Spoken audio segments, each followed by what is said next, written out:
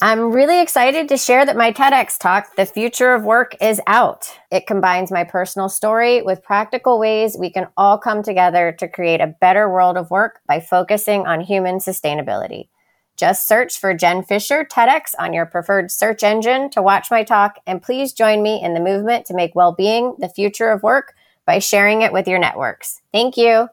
The way we work has fundamentally changed. Technological advances, changing demographics, and of course, a worldwide pandemic, amongst other shifts in society, have spurred new ways of working to try to meet the evolving needs of employees. But companies and team leaders are still struggling to figure out which way of working will work best for them. This is the Work Well podcast series by Deloitte. Hi, I'm Jen Fisher, and I'm so pleased to be here with you today to talk about all things purpose, well-being, and human sustainability. I'm here with Annie Dean. She's a globally recognized expert on remote and flexible working. She's also the global head of Team Anywhere at Atlassian. Annie also oversees the real estate and workplace experience teams and the Team Anywhere Lab, which is a dedicated group of behavioral scientists focused on designing and validating evidence-based ways of working.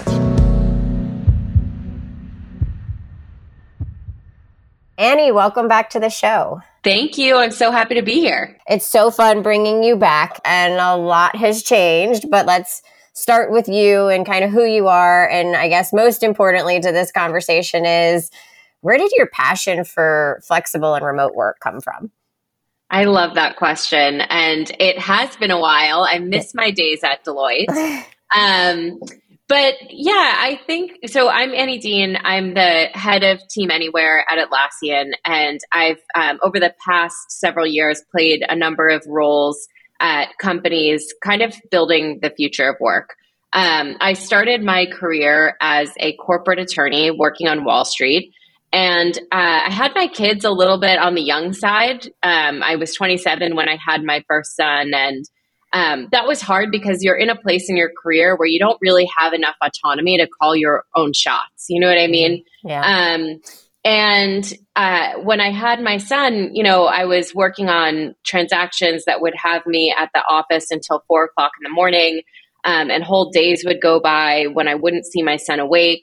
I was trying to manage breastfeeding in and out of the office, and it was really breaking me. I was feeling exhausted. I was feeling kind of hopeless.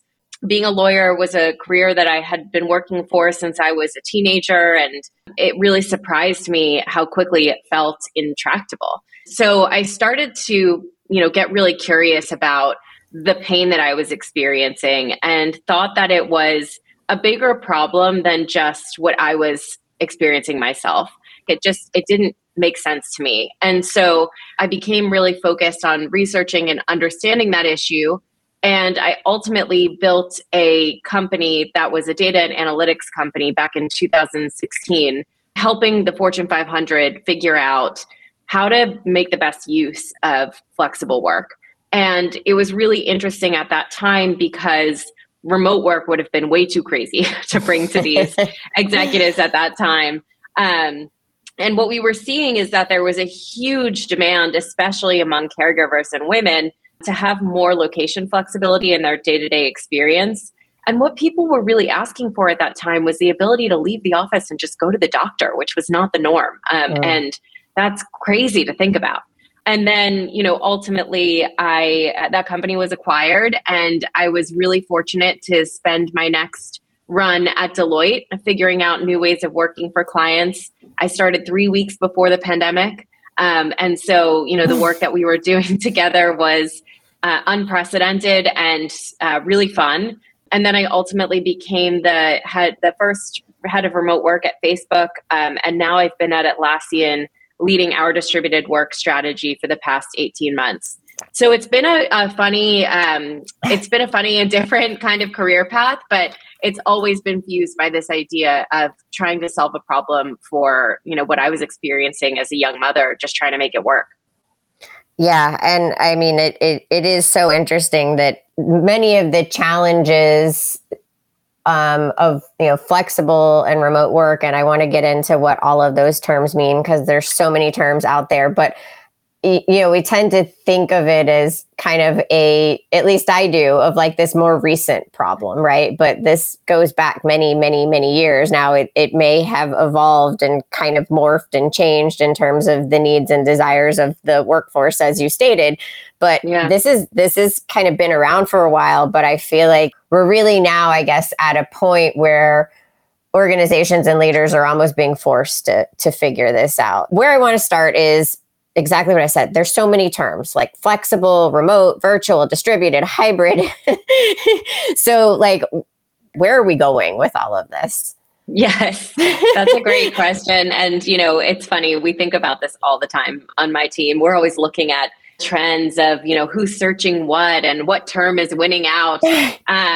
My preferred term is distributed work. Okay. And the way that I would define that is work that's not shoulder to shoulder. So, I think that most work that's happening right now is generally done online. It is, the sharing of information and making decisions across a virtual network. And that's how most desk workers collaborate today, whether or not they're spending time in an office. So, the fact that you might have a return to office mandate, or you might be required to spend, a couple of days in the office per week, chances are you're collaborating in a distributed way repeatedly throughout the day. That's probably your norm, meaning that you're not doing the work, without technology shoulder to shoulder. And that's why I do think, by the way, that it's important to acknowledge that companies at scale are distributed. The way that we work today is distributed. And so we should not be afraid of designing for and optimizing for distributed. But I think a lot of people talk about remote work, and remote work is an important term, especially right now. I think it's how a lot of people understand types of jobs that let you work from outside the office. But the way I think about remote is you don't have a home office that you are commuting to. I think of it as a relationship between an employee and a home office. The other kind of term that gets thrown around a lot is the idea of hybrid work. And hybrid to me involves a mix of mandated in-office time and, remote work or work from home, however you want to label it. But at the end of the day, whether you're working remotely, you're working hybrid, in a hybrid format, everyone's acting in a distributed way. So I'd love to talk about how the work gets done as opposed to using these location-based labels.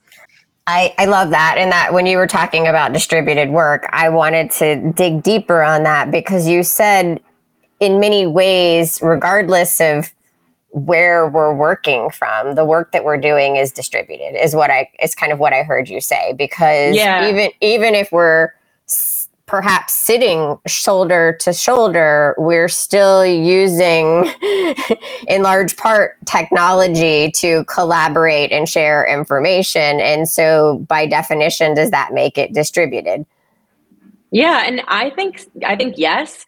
I mean, it's interesting because things have changed so significantly over the past several years. And it's hard to remember where we were. And I think a lot of the conversation that we're having sort of has these arguments from back, in 2019, 2018, but hasn't really caught up to the change in experience. So for instance, I remember when we were first redesigning workspaces back in early 2020, or I should say the second half of 2020, people were anticipating what return to office might look like in 2020. And by the way, that never happened. Right.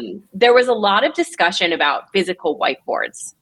There was a lot of discussion about how some people would be based in a conference room and other people would, be based on Zoom and that kind of thing. I think that I don't know what other people's experiences might be, but what I see anecdotally is that people are using different types of tooling to facilitate that. There's no longer a question of physically recording the whiteboard behind you to try to facilitate what we would have called then a hybrid experience. Now people are using online as their format to get work done. And that's an advantage. That means that great work can get done all over, whether you're traveling, whether you're in the office, whether you're not in the office. I don't know why we wouldn't design for that outcome, because technology certainly makes it possible.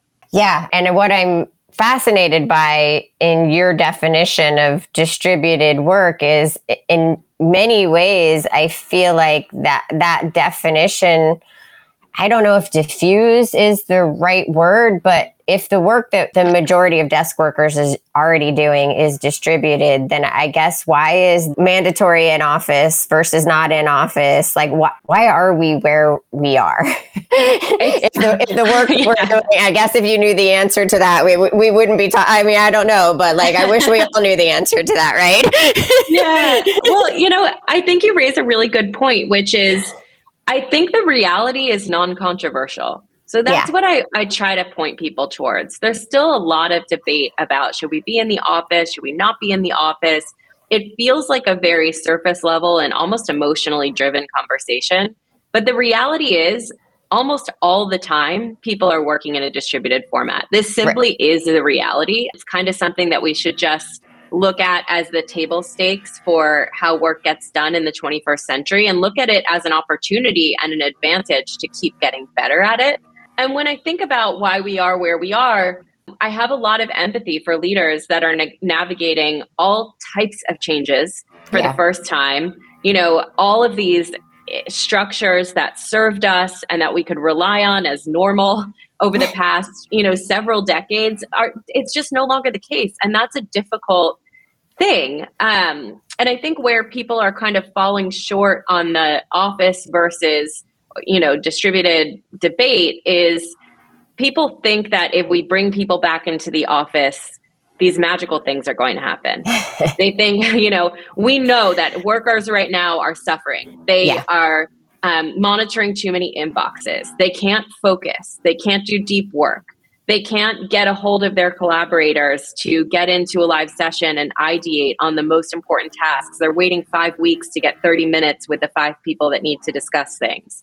So I think that there's this idea that if we bring people back to the office, we're going to have these productive teams, we're going to have connected teams, but that's not what the solution set says. That's not what the problem set is indicating. And so I'd love executives to get more focused on designing new ways of how we work that really do overcome those problem spaces. Did we have those problems before? Like, what kind of got us to this point of realizing and recognizing, that like that's just it's not a sustainable way of working, and it's what's burning people out and, quite frankly, creating, many negative outcomes for the workforce, including, an area that I'm passionate about, right? I mean, we're seeing so many negative well-being outcomes that are being caused by the way we're working and the design of work, right? That those are the root causes. It's not that organizations don't have good benefits and programs and tools and resources. It's that the work itself, the way work is designed, people's feelings of, to your point, when you did your introduction, people's feelings of, autonomy in terms of deciding what are the best ways to get my work done. I'm the one doing the work. And so how do I, how much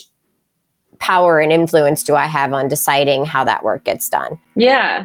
And I think the short answer is that these problems did exist before the pandemic, yet at that time, most people were required to be in an office most of the time. And that served as a Band-Aid to kind of keep the whole system functioning together. But one really interesting and significant change since the pandemic is that teams are largely no longer co-located. So it used to be that you would design your workforce strategy around the San Francisco office and the New York office and, the London office. And now, there's been a lot more fluidity in where people are located. One of my favorite stats is that Microsoft shared that they had 60% of their teams co-located prior to the pandemic, and that number is now 25%.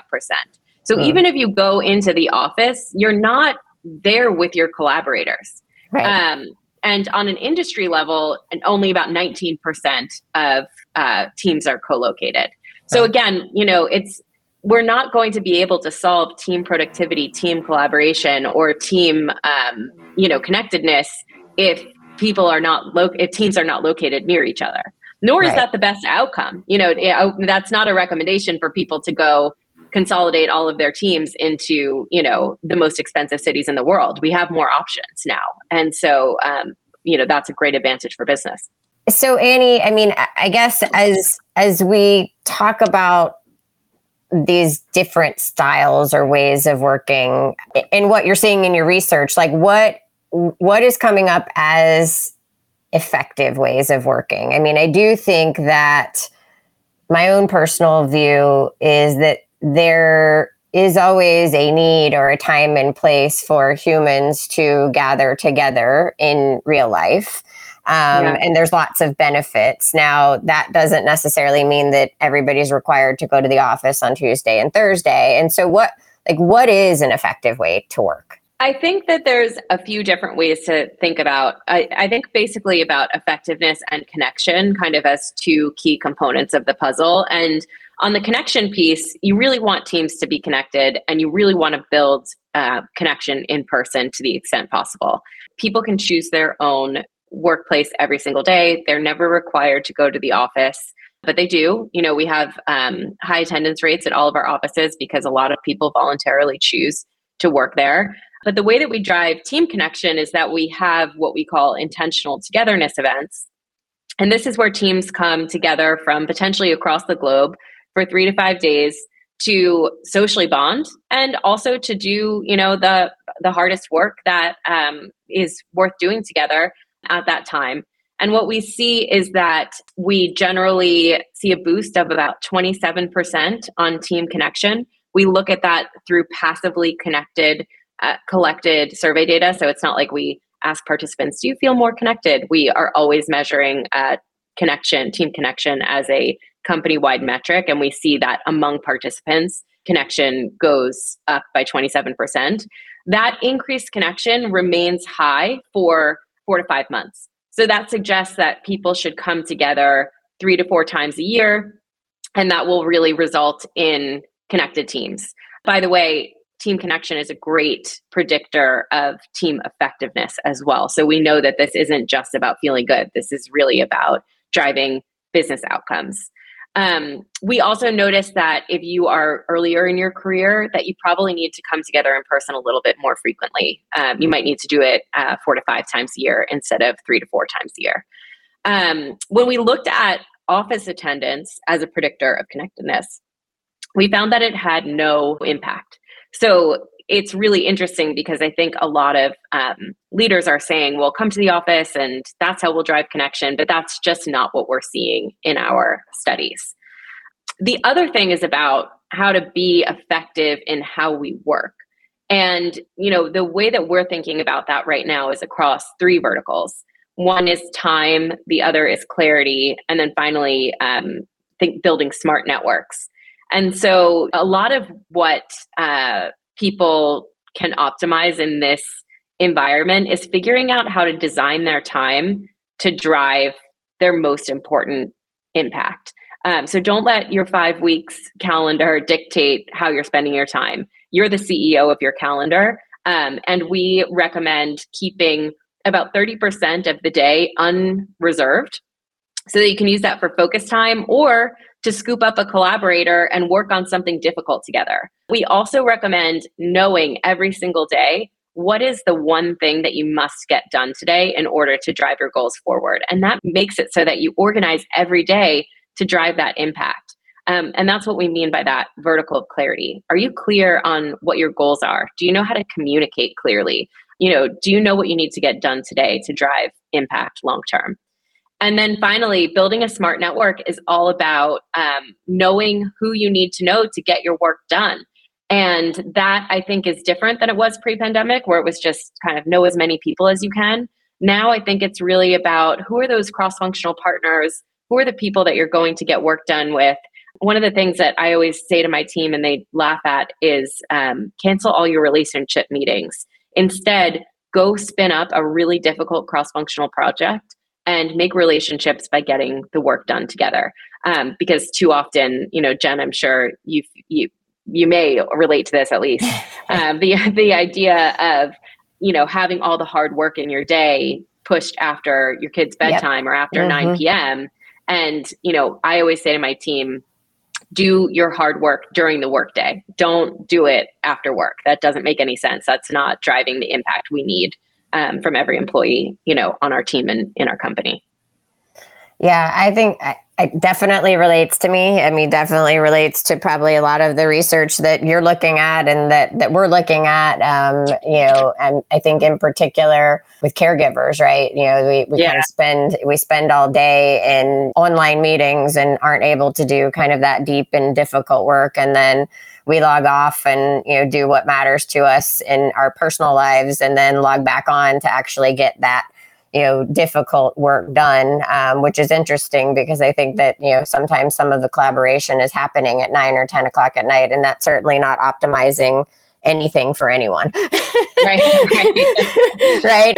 Do not recommend. So yes, it definitely resonates with me. And when you talk about connectedness and kind of the research and the results that you all are seeing, I mean, there's so much out there that is suggesting that flexible and or remote work is increasing the loneliness epidemic. So what is your view on that, just based on kind of what you're seeing, what's coming out of the research? Well, I want to acknowledge up front that, there are certainly people who are impacted by feeling isolated, especially as we navigated the crisis of the pandemic. Right. But in general, I sort of have a different theory, which is I think that when we do a lot of these studies on loneliness, we're baselining it against engagement with our companies in a pre-pandemic world. And I think that in that pre-pandemic world, work tended to be at the top of our quote unquote identity stack. Mm-hmm. It was, we were going to the office every single day. We were spending 9 to 10 hours there every single day. And I think actually it's okay in this new era if we are less attached to our workplaces, because it means that we're reinvesting our energy into our families and communities. So I'm hoping that, the fact that people are looking on a data basis longitudinally less connected to their companies means that they're feeling more connected to their families and their local communities. And some of the research that we've done has validated this. So, we're seeing that people are picking up new hobbies. They are investing more regularly in well-being activities like exercise. They are buying homes for the first time. And they're saying that, having flexibility is a major contributing factor to these changes. So I do think that when you look across the landscape of people who are talking about flexibility and remote work, a lot of them are talking about how this will really be a shift in how we live. And I think we're starting to see the beginnings of that now.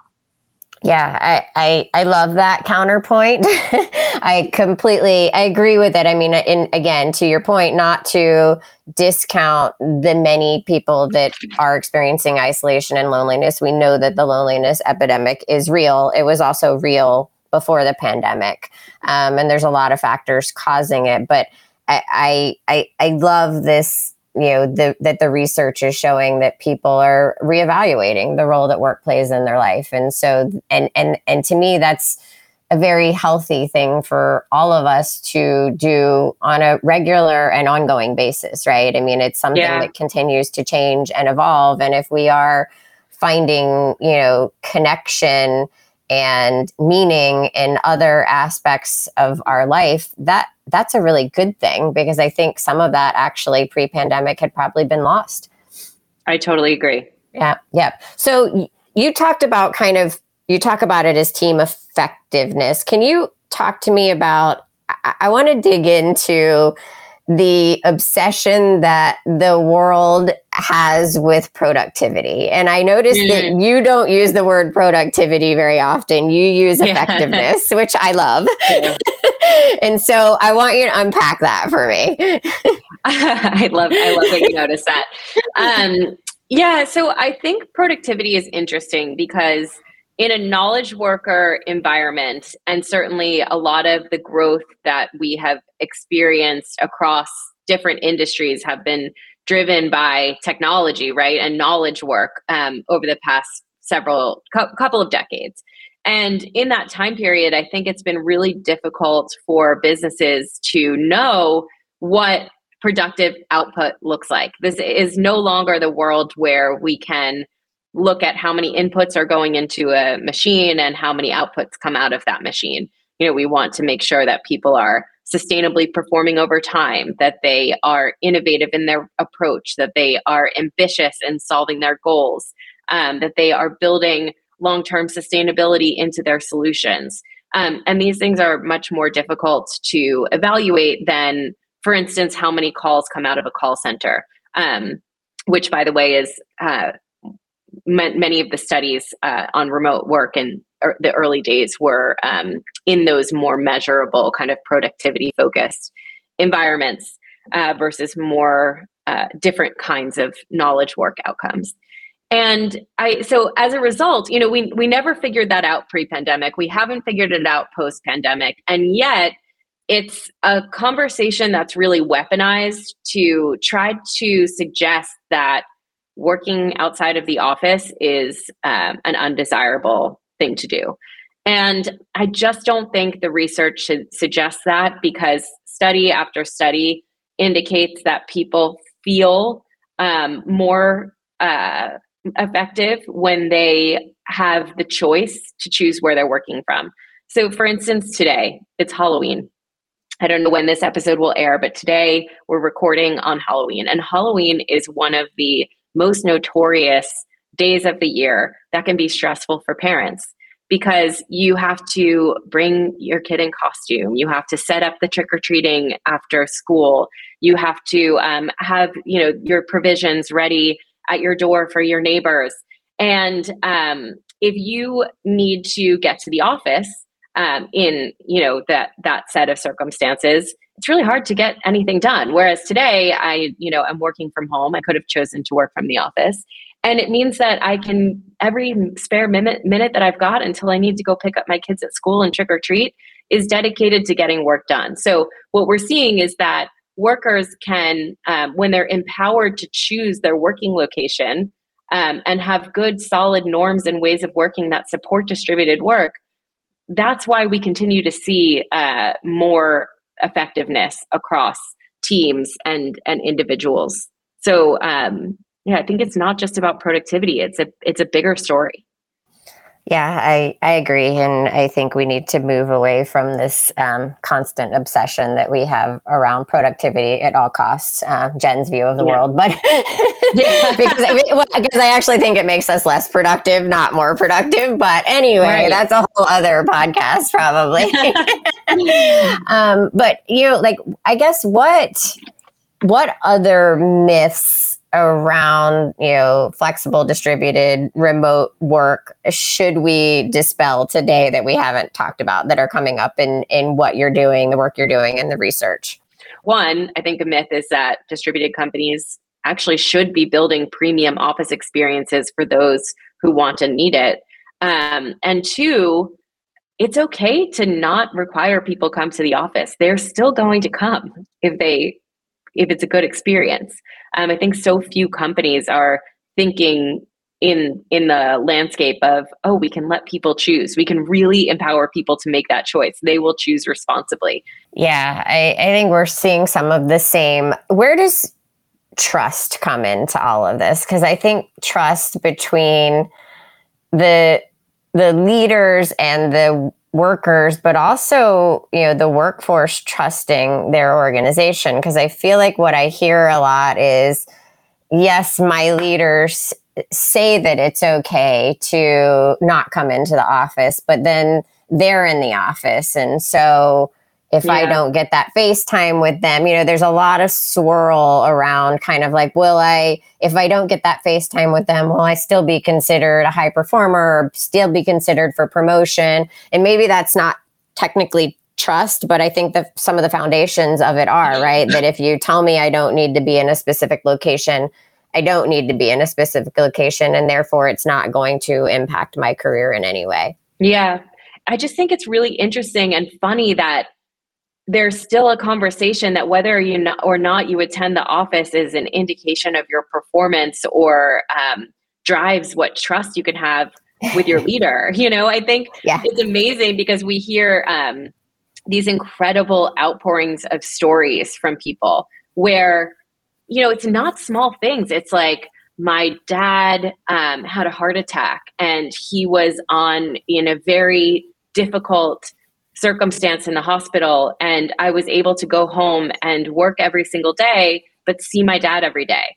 And by the way, I think this is why the return to office conversation in the press is not going away.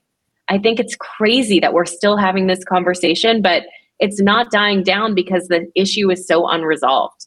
People Right. know that they can work productively from anywhere and they can't unlearn this. But for whatever reason, leaders are pretending that is controversial.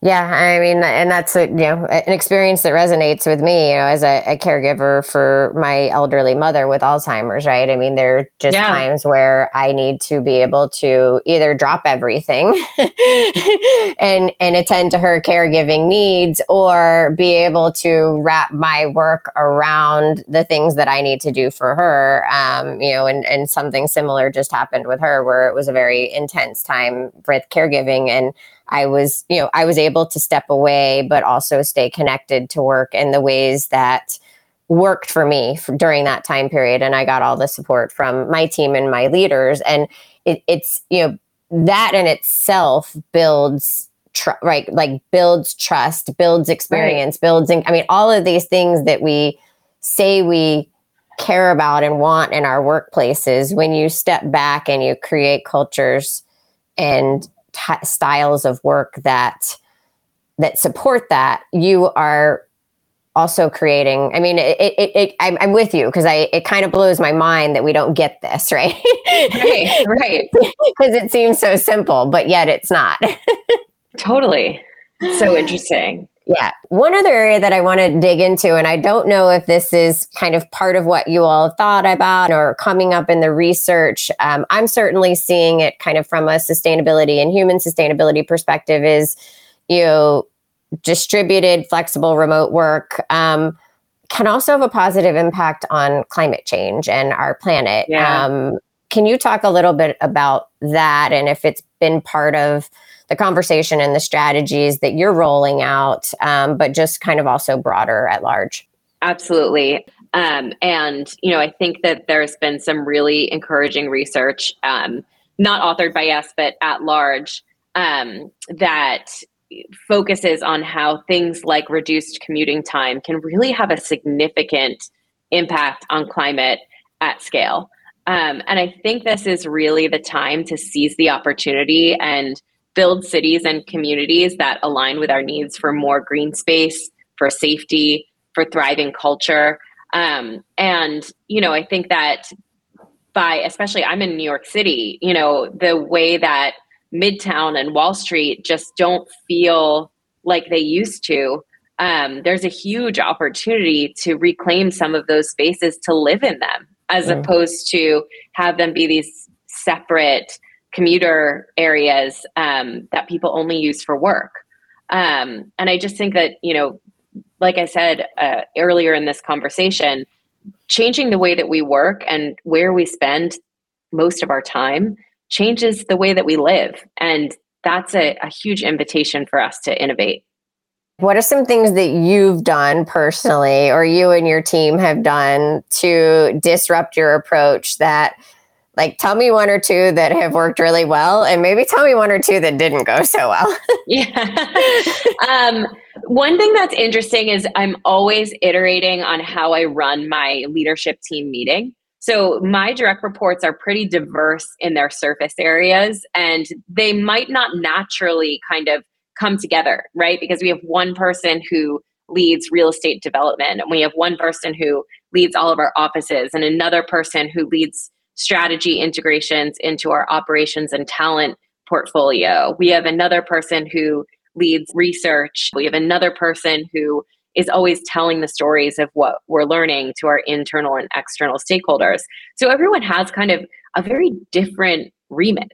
And one of the things that we've done is that we lead the meeting with a 10-minute read. So everyone joins and we read for 10 minutes. And everybody indicates the three most important things that they're doing this week.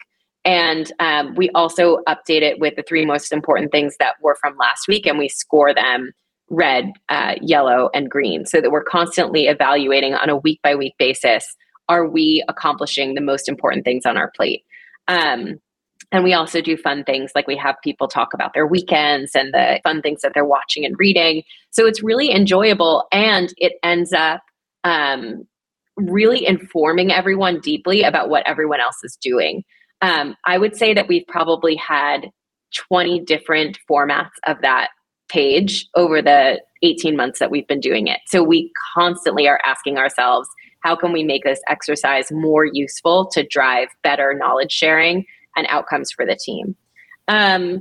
What's one thing that we've done that hasn't worked so well? I have to comment on that, because I love that the first 10 minutes are like allotted for everybody to actually read, because that gets rid of the pressure of needing to pre-read. Yeah. When nobody has time to pre-read, right? I am anti pre-read. This is controversial. Some people feel like pre-reading is really important, especially for those who may be neurodiverse or need more time to read. Yeah. But I think the way around that is really good writing. So another thing that we've done is we've implemented this communication framework.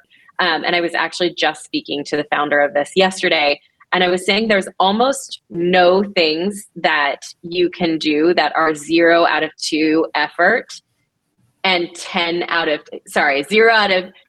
10 effort and 10 out of 10 impact. And it's literally just, how do you write a smart message that communicates exactly what you need to know? And I started to ask my team to only communicate information to me in this format.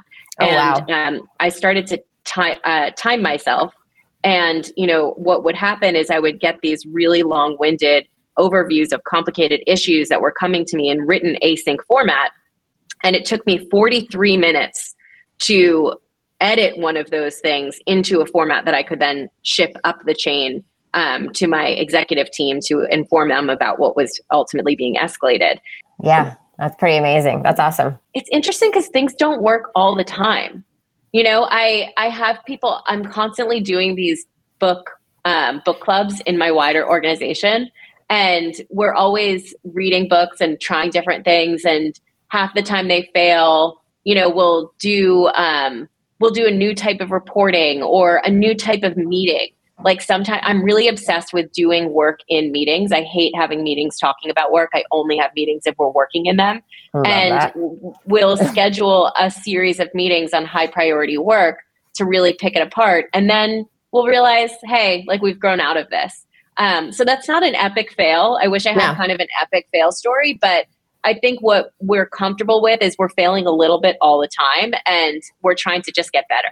Yeah, I love that. I actually love the fact that you don't have an epic fail story, because I think the reason that you don't is because you're failing a little bit all the time, right? And so in the moment, you're able to change and evolve, or, move on to the next big thing, because you realize that it wasn't what you thought it was, or it wasn't worth your time. And I think that's a mindset and a style that most of us need to adopt.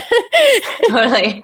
So, well, Annie, thank you so much. There's like so much goodness in this podcast. I don't usually go back and listen to my own podcast, but I feel like I need to go back and listen to this one to fully grasp all of the great wisdom that you imparted upon us. So thank you for being on the show.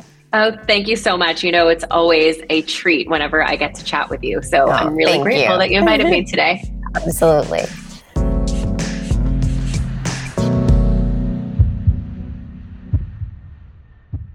I'm so grateful Annie could be with us today to talk about flexible and remote work.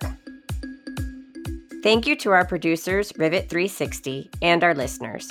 You can find the Work Well podcast series, or you can visit various podcatchers using the keyword WorkWell, all one word, to hear more. And if you like the show, don't forget to subscribe so you get all of our future episodes. If you have a topic you'd like to hear on the Work Well podcast series, or maybe a story you would like to share, please reach out to me on LinkedIn. My profile is under the name Jen Fisher. We're always open to your recommendations and feedback. And of course, if you like what you hear, please share, post, and like this podcast. Thank you, and be well. The information, opinions, and recommendations expressed by guests on this Deloitte podcast series are for general information and should not be considered as specific advice or services.